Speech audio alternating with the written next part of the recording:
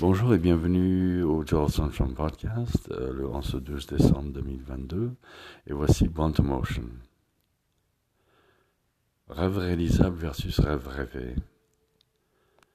Un rêve réalisable est un souhait qui peut être mis en action, tandis qu'un rêve rêvé est un souhait qui n'est qu'une onomatopée nuageuse.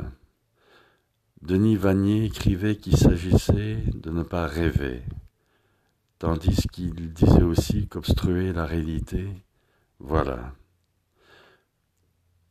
J'opte plutôt, tout simplement sans embâche, pour il ne faut pas rêver, des rêves réalisables, plutôt des rêves réalistes. Merci beaucoup et à la prochaine fois.